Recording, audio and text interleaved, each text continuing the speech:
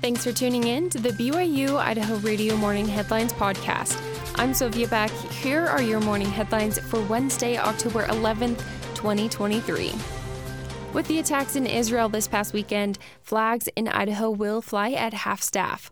According to East Idaho News, Governor Brad Little has ordered that both the American flag and the state flag be flown at half-staff to honor those who died or were captured during Hamas's surprise attack on Israel over the last weekend. Some of those people who lost their lives in the attacks included U.S. citizens. In the proclamation, Governor Little said Idaho stands firmly with our ally, Israel. We wholly support Israel's defense actions against the terrorist actions of Hamas.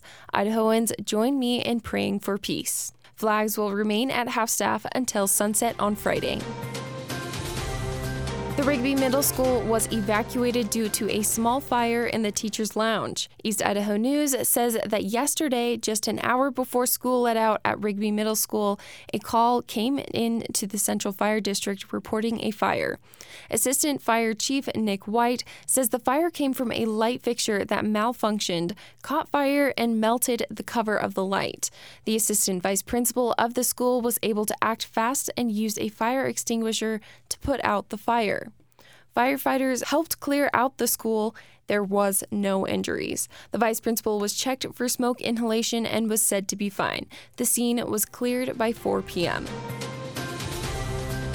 Soon after the inauguration of Alvin F Meredith III yesterday, the Rexburg community and BYU-Idaho students as well as faculty were invited to a 2-hour-long meet and greet with President Meredith and his wife Jennifer Meredith. Hundreds of people lined up with excitement to shake the Meredith's hands and welcome them to the campus and community. We talked to a few of them, and here is what they had to say.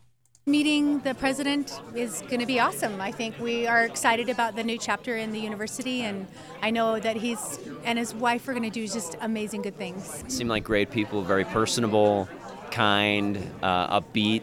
Optimistic about where the world's going, and even though the world seems to be going in maybe scary places, they're unafraid of the challenge, and we need them as leaders here at the university. So we're excited.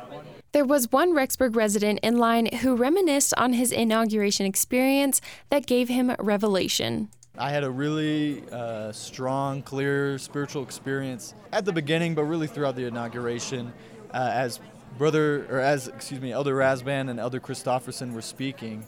I really just felt like they were really called of God to be his apostles and lead the church here on the earth. And throughout the inauguration, I really felt that, and I was grateful for that experience. It was really strong and clear to me.